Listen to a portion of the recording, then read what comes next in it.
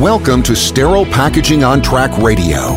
This podcast delivers insights on medical device packaging, from regulatory affairs, process management, as well as discussions on the latest in sterile device packaging technologies. Each episode, our host Charlie Webb speaks with global experts to bring the most relevant information to our esteemed listeners. As sterile packaging compliance becomes increasingly more challenging, it is vital to avoid information gaps that could risk your medical device packaging program. Avoid package failure risks and build your skill set from your colleagues' experience and from insights from sterile device packaging subject matter experts. You are listening to Sterile Packaging on Track Radio, Spot Radio. Hello, everyone. It's me again, Charlie Webb, broadcasting from our studios here in beautiful Santa Barbara County, California. On this episode, like every episode, we're going to chat about medical device packaging. Well, most episodes anyway. We like to cover a lot of topics, even in medical device manufacturing.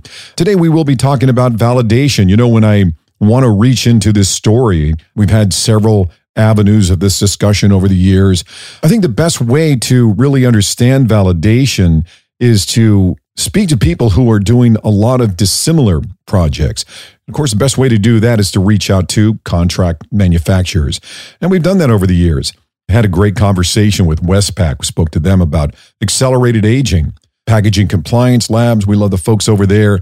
Talked about medical device packaging in general. And I can't wait to get both Westpac and Packaging Compliance Lab back on this podcast.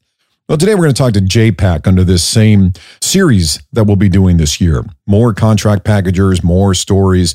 You know, again, with the contract packagers, they have multiple clients with multiple challenges, a variety of devices and packaging configurations and sterilants and so on. So I think the best way to hear that story is right from the mouth of the people who are challenged with these oftentimes quick deploy solutions for packaging a medical device. So we're going to do a lot of that this year. Well, to get this conversation going, I want to introduce you to our guest today. His name's Jeff Barrett. So let me tell you a little bit about Jeff.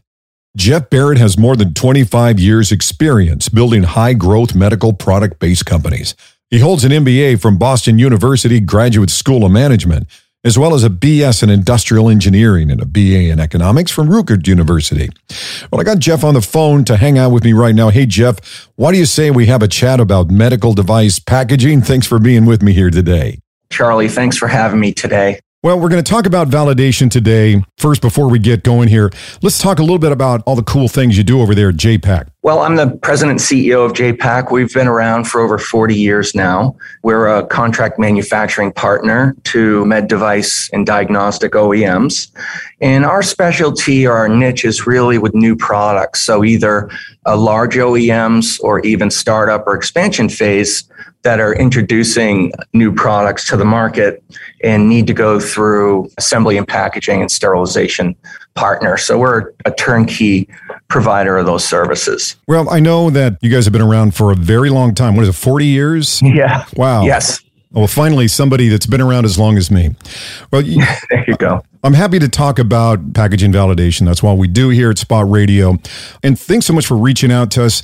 Let's start from the very top. A lot of the medical device manufacturers that we work at, the company I'm with, Vanderstal Scientific, are looking for packaging machinery to do their stuff. And I think a lot of the challenges that we see from these early customers, many are startups, is they really are quite surprised to find out how girthy 11607, now 2019, has become. Someone once said they spent more time decorating their new office at their startup than they did concentrating on packaging, and I believe that may be true.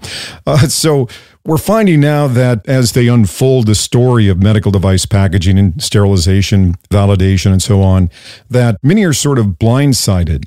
So let's start from the beginning. What does packaging validation look like from your desk? Well, it starts with the customer coming to us. And I think the biggest thing that we see is a misunderstanding or an unrealistic expectation on timing and what it requires. So that's something that we're trying to do with educational material as well as just talking to customers about it so they understand, as you mentioned, the girthiness of the standard. we're talking about the ISO 11607 standard. There's the part 1 and part 2, which deals with how do you design your packaging system and then how do you validate it. So just at a high level, it's a 60-page document. It's a lot. And it's so complicated that they actually published another pretty long document as a guidance document to understand how to apply it. So I guess at a high level, I think it's really important to understand or bring the standard to reality, because there's a lot of confusion around it as far as what's recommended versus what's required. And that's where the shall should stuff comes in. Right. So at a high level, I think it would be helpful, to kind of bring it to the layman's terms, or bring it into reality of how do you apply this standard, and what are the things that we see as a turnkey assembler, packager, and sterilizer of products and a designer of packaging. We have just seen common themes over the years that I think could be helpful to understand. Let's look at the first part of the standard, because this gets overlooked a lot. And so the first part of the standard, called part 1, is looking at the package system design. And what a lot of customers don't understand, that a packaging system is more than just the package of the product in a pouch or in a tray sealed with a Tyvek lid. It's the whole system, right? It's your shelf cartons, it's your corrugate cartons, it's how it's palletized, it's a whole host of things. So that's one thing that we find ourselves trying to explain to customers up front. The other big thing is the standard requires that there's a level of taking the customer requirement into consideration. And that is, how does this sterile product get transferred to the sterile field at the user, at the doctor level, right? Most of our customers, I would say, have missed that piece of the standard and haven't gone through that. And this is as simple as working with scrub nurses and potentially doctors and surgeons, and how they want to receive that product into the sterile field. There's different ways that we see, right? There's situations where the package is opened and virtually dumped onto a sterile tray within the sterile field. There are other situations where the product needs to be more delicately handled and opened and then brought into the sterile field so that there's no cross-contamination or opportunity for damage. It's a really big piece to that part 1 of the standard. I think from J-PAC's perspective, assuming that the customer works through that level, we're typically dealing with standard types of packages, right? You've got pouches and you've got thermoform trays with lids. You've got products that need low humidity or gas flushing, or certain pouches that don't let light exposure. But in the end, there's a lot of standardization with these packages and the equipment that's used to seal these packages. But one thing that we see is we have to do a certain level of feasibility testing, because if you talk to the labs, they're going to tell you that up to 30% of their package tests fail. And this is an expensive proposition, right? You're looking at a $20,000 plus 2-3 months worth of work that has to be repeated if the packaging fails. So what we do here is what we call feasibility testing, right? So you're taking that package and doing some level of testing to it so that you're almost 100% sure it's going to pass when it gets to the lab. So for our world, that's some vibration testing, some drop testing, some of the common tests that are going to be used at the lab setting. And we want to make sure that those are clean before it goes out. So I think part 1 of the standard, that is designing your packaging system, those are the key things that we see that fall through the cracks. The taking the surgeon and scrub nurse into consideration, and also getting some level of feasibility testing. And in fact, we have some customers that through budget constraints, they tend to not want to do the feasibility testing. And that is just highly not recommended. For sure. So you get into part 2 of the standard, right? 11607 part 2 is all about validating that package. Some of the issues that we see around that come up time and time again, there are several, right? One is consideration of the entire path from the factory to the surgeon, right? To the sterile field. We get into situations where customers aren't prepared to really talk about how do they want this to go, right? Is there a pallet involved? And how many go on a pallet and so forth? And then is that pallet broken down and common carriers used to transfer it to a hospital? And then once it gets to the hospital, how is it handled from there? So there's a whole cycle of handling that needs to be considered.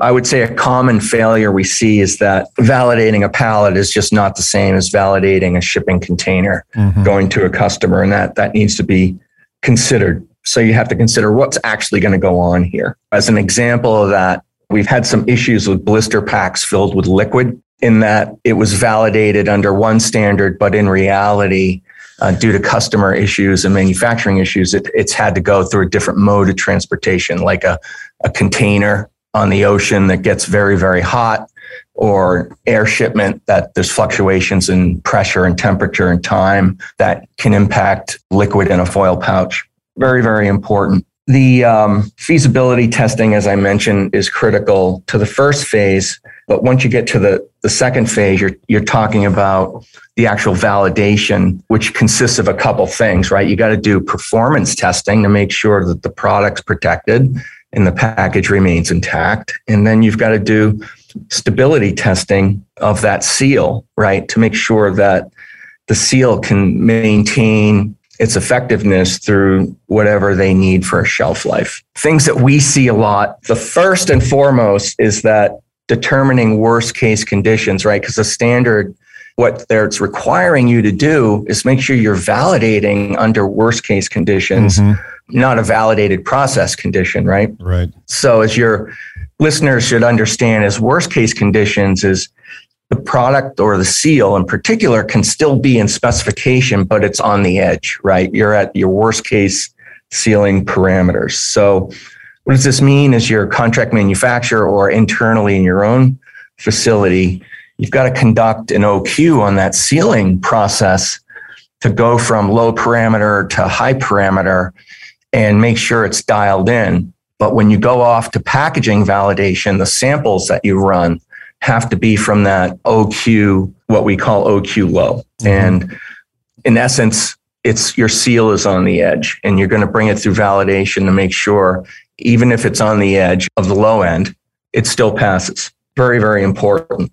I can continue on if you have any questions or comments on. Sure. Well, one thing I wanted to come back on is you mentioned about the lab study that you did with the containment system with liquid in it and how it would pass in the lab, but in the real world fail. That's something that we see in validation quite a bit, where we have a group of engineers, oftentimes it's outside consultants coming to a medical device manufacturing company. They don't have the captive intellectual capabilities to be able to perform that particular task. So they look outside for SMEs that can conduct packaging validation. And what we see is they create this beautiful document. I've actually seen several. They don't miss a beat. It's a fabulous process that they developed. And then they leave the building, and then they leave all of the sort of critical managing of that process up to people who are less trained. Sometimes maintenance people have been in charge of a quality plan for that device.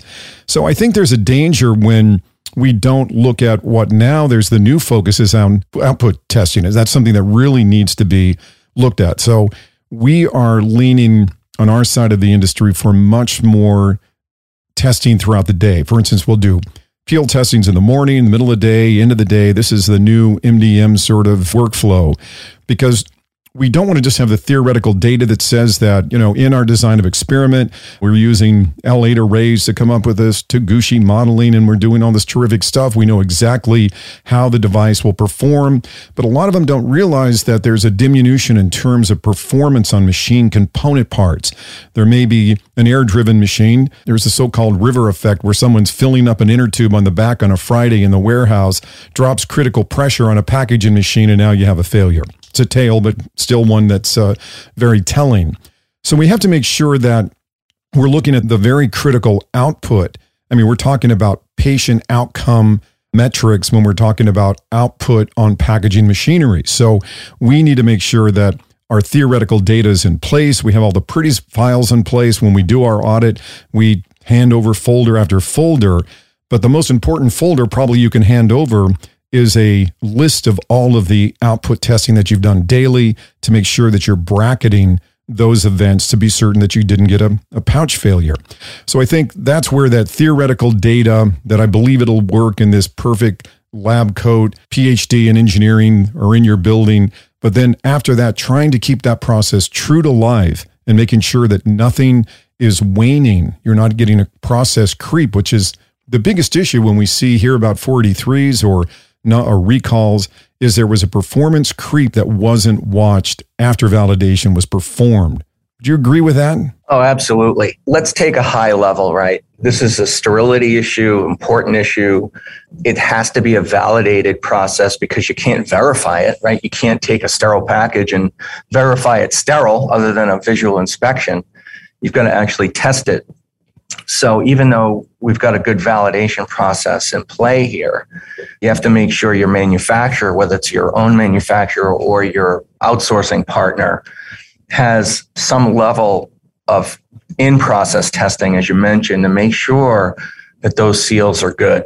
And the standards define what tests are required to do that. And there's various options, right? You can do a visual and combined with a bubble leak, or also the dye penetration testing. There's various ways to do it. What we do here is we focus more on the peel-based testing, bubble testing, as well as visual inspection. But absolutely agree. It's got to be done throughout the shift, and you got to have, procedures in places. What do you do if there's a failure? How do you contain that failure? Exactly. You mentioned the new user piece of packaging.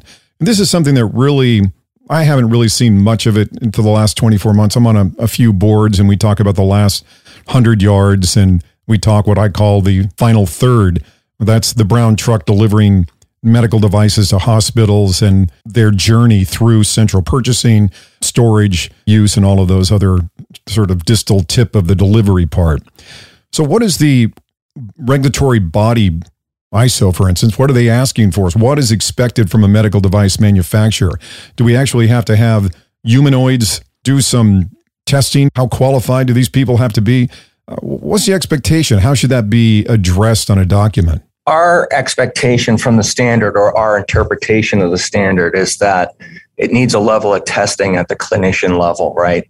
What we have done, we've worked with local hospitals and offered customers the opportunity to take their prototype package or their interim package and actually get some scrub nurses involved, right? Because scrub nurses are typically the ones that are getting these products into the sterile field for surgeons to process.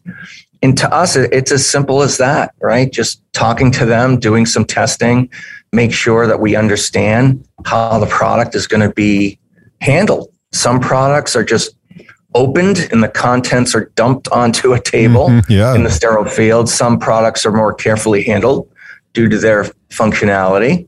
Some surgeons like products stored in a certain way in the sterile field. So we don't see it as a huge burden, but it really requires you talking to customers and having them do some level of evaluation. That should all be done in a protocol, right? So the protocol should be written with that assumption. And it doesn't have to be complicated. Yeah, that's what we tend to do. Engineers, we make things hard to read sometimes. We suffer through that quite a bit here. We talked about a little bit earlier. On the packaging side, we seem to be sort of marginalized sometimes when we're in the device part. This is all the exciting stuff, new device. When your customers come to you, and as we talked about, they're a little bit taken back sometimes about what the process looks like moving forward when we're talking about packaging validation. And we're moving into a denser sort of vista of what medical device packaging is all about. I mean, I've noticed lately we have a lot more of these sort of internal chipboard sort of containment parts that are going inside of pouches to keep devices from moving. We now have medicine embedded devices that now we have to have control environment in the pouching.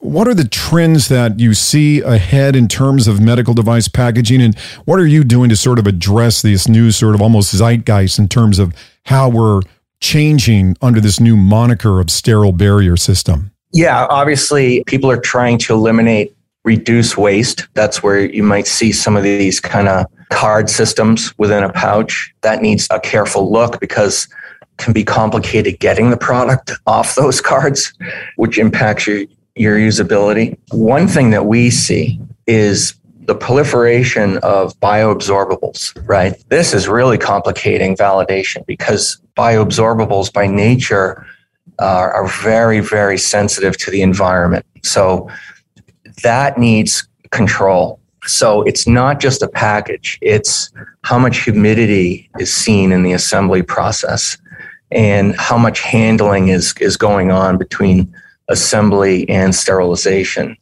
One thing that we've done to handle this is we've put in what we call a dry room, which is very low humidity levels that we process these bioabsorbables in. And we've also brought in-house EO sterilization to reduce the time between when the product is assembled to when it goes into the sterilizer. One really important consideration, right, with these bioabsorbables is the actual sterilization cycle. Honestly, they need it to be dry and they need it to be quick at a high level, right? And that's easier said than done because you've got to show that your bioburden, that you're getting the log reduction in your bioburden and achieving, your SAL sterilization level that's required. This is an area of real issue here that customers don't really understand because a lot of these kind of standard cycles for EO in particular are not adequate for absorbables. Yeah, we see a lot of our customers are coming to us with a host of pharmacopoeia embedded on their device, medicated stents, and so on. Any good news in our industry in terms of the regulatory stuff? A lot of the podcasts that we chat here, a lot of the people we're talking, we're like, gosh, it just seems like every time we turn around, we're facing UDI right now, which is challenging a lot of device companies. A host of other just sort of denseness that keeps on piling on, and costs go up. The consumer of medical devices are famously opposed to expensive medical devices, where you have to be apologetic almost for the devices that we sell. So how do we help in that environment when we continue to have these high expectations? I mean, obviously, we're all looking for efficacious medical devices that are vetted. We want them sterile and safe to the point of care. That's a no-brainer. But as we do this, we're being taxed by these costs that keep on burdening MD&Ms. And we sell machinery for packaging here. We're the last stop in that checking account. So when they come to us, they're already out of money. We get beat up. We try to develop machinery that meets that cost containment model for healthcare. But at one point, when we're trying to staff buildings full of highly educated engineers, regulatory expert, it burdens our organization. How do you guys manage this sort of systematically to where these under the new sterile barrier system and UDIs and those sort of things, that you're not burdened to the point of breaking? Good point.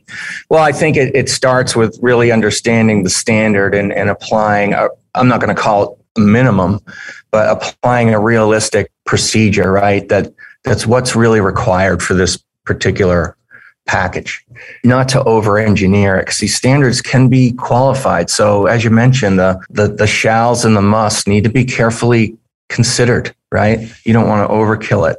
One thing that we've done, I think, that's very innovative is we have pre-validated not our packages per se, but our seals. So what we've done to kind of reduce cost and improve the time is we've standardized on certain seals, and that, you're talking about certain parameters of a sealing. And let's just use a Tyvek lid on a rigid tray, right? So we've gone through and we've said, all right, here's a standard seal design, not a tray design, but the seal.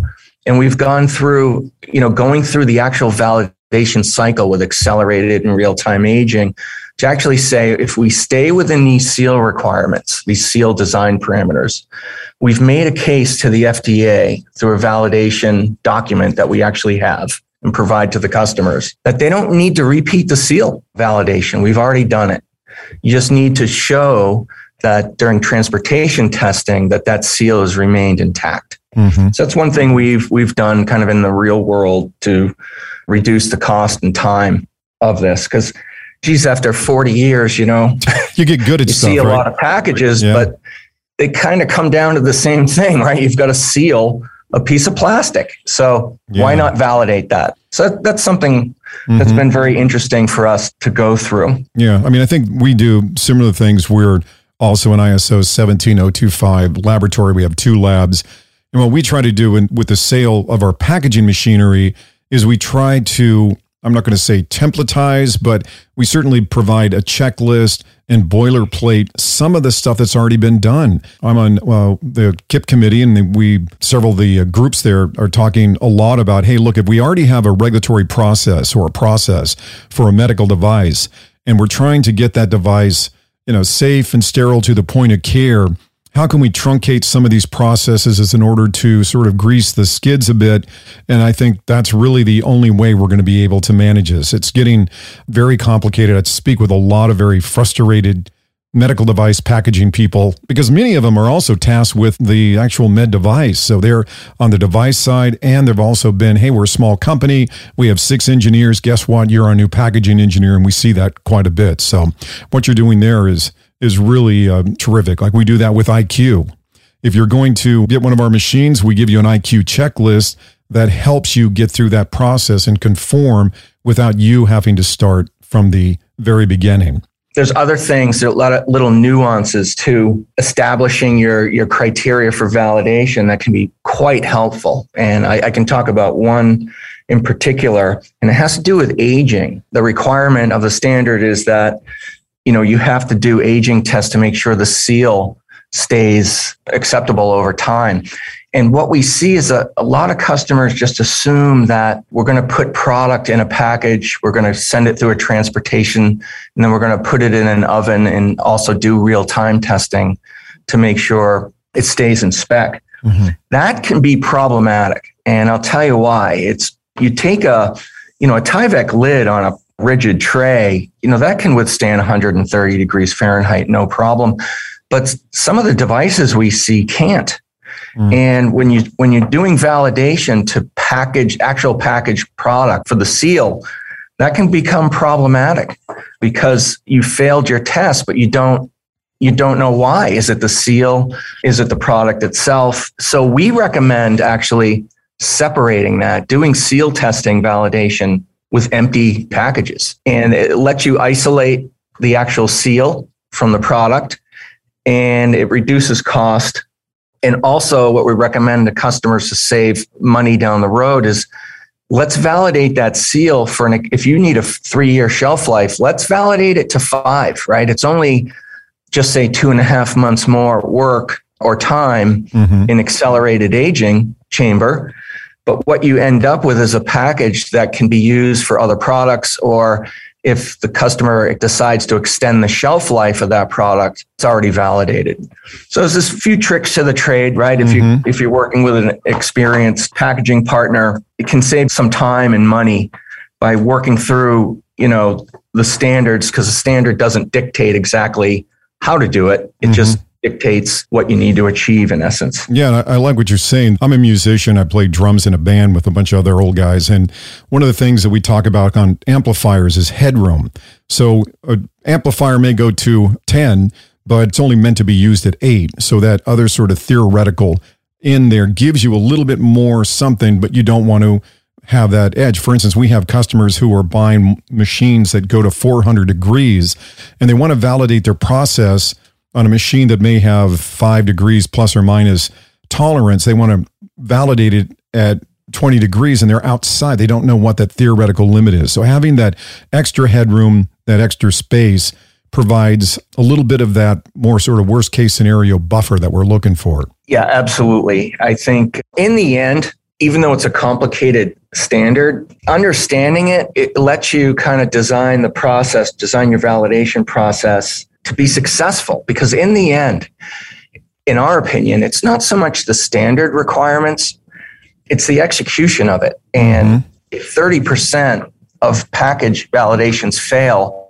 that's the real cost, not so much the burden of proof that's required in the standard. One example of this that we see time and time again is bioburden. To validate a package in the sterilization to achieve 10 to the minus 6 probability of contamination, you've got to understand what your beginning bioburden is. And a lot of customers don't. And this is especially problematic if your contract manufacturer, if you're consigning raw material to your contract manufacturer. In essence, you're taking the responsibility off your contract manufacturer by buying and supplying them the raw material. And that may save expense or unit costs, but it can be problematic with bioburden because a lot of times there's no control over that. And your sterilizer, right, is validated to a certain beginning bioburden. So if you end up getting components in that exceed that can be very problematic. That's another example of just good, solid understanding of the standards and having them properly executed so that you don't have problems down the road. Yeah. So these are issues you got to go through with the customer so that they understand, the risks and the benefits of that. In this case, us controlling the supply chain lets us dive in there and really work with the suppliers to make sure that their controls are in place and the bioburden is consistent. That's a very good point. Well, any final closing sagacious advice to nascent packaging engineers? One of the biggest maybe stumbling blocks that you see right out of the gate. And, maybe also to that, when do we give it up and say, hey, it's time to maybe have somebody else take over this process for us? What is a candidate for those kind of companies? Right.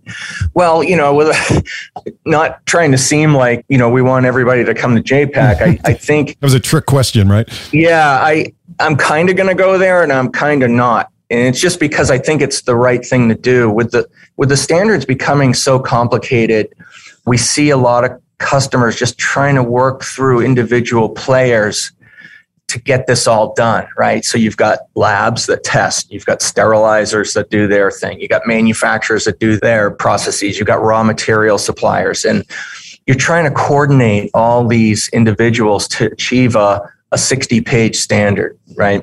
So we do find value in having somebody that's experienced with the whole process because they're all linked. Sterilization validation is linked to your packaging, which is linked to your manufacturing validation.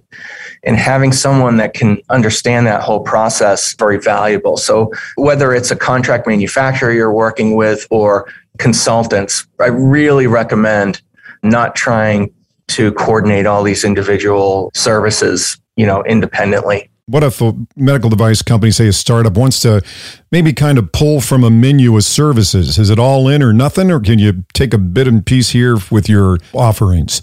That's a really good question. I think you can.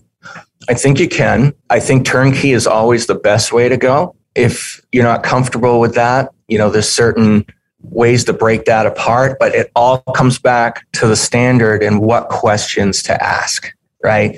So you're asking your contract manufacturer, how are you controlling bioburden? But that comes from an understanding that your sterilization validation is all validated around a starting bioburden, right? So it really comes back to the knowledge of the standard, and whether you try to do it yourself, coordinating multiple suppliers, we'd recommend at least using some form of a consulting arrangement that can lay out the whole process.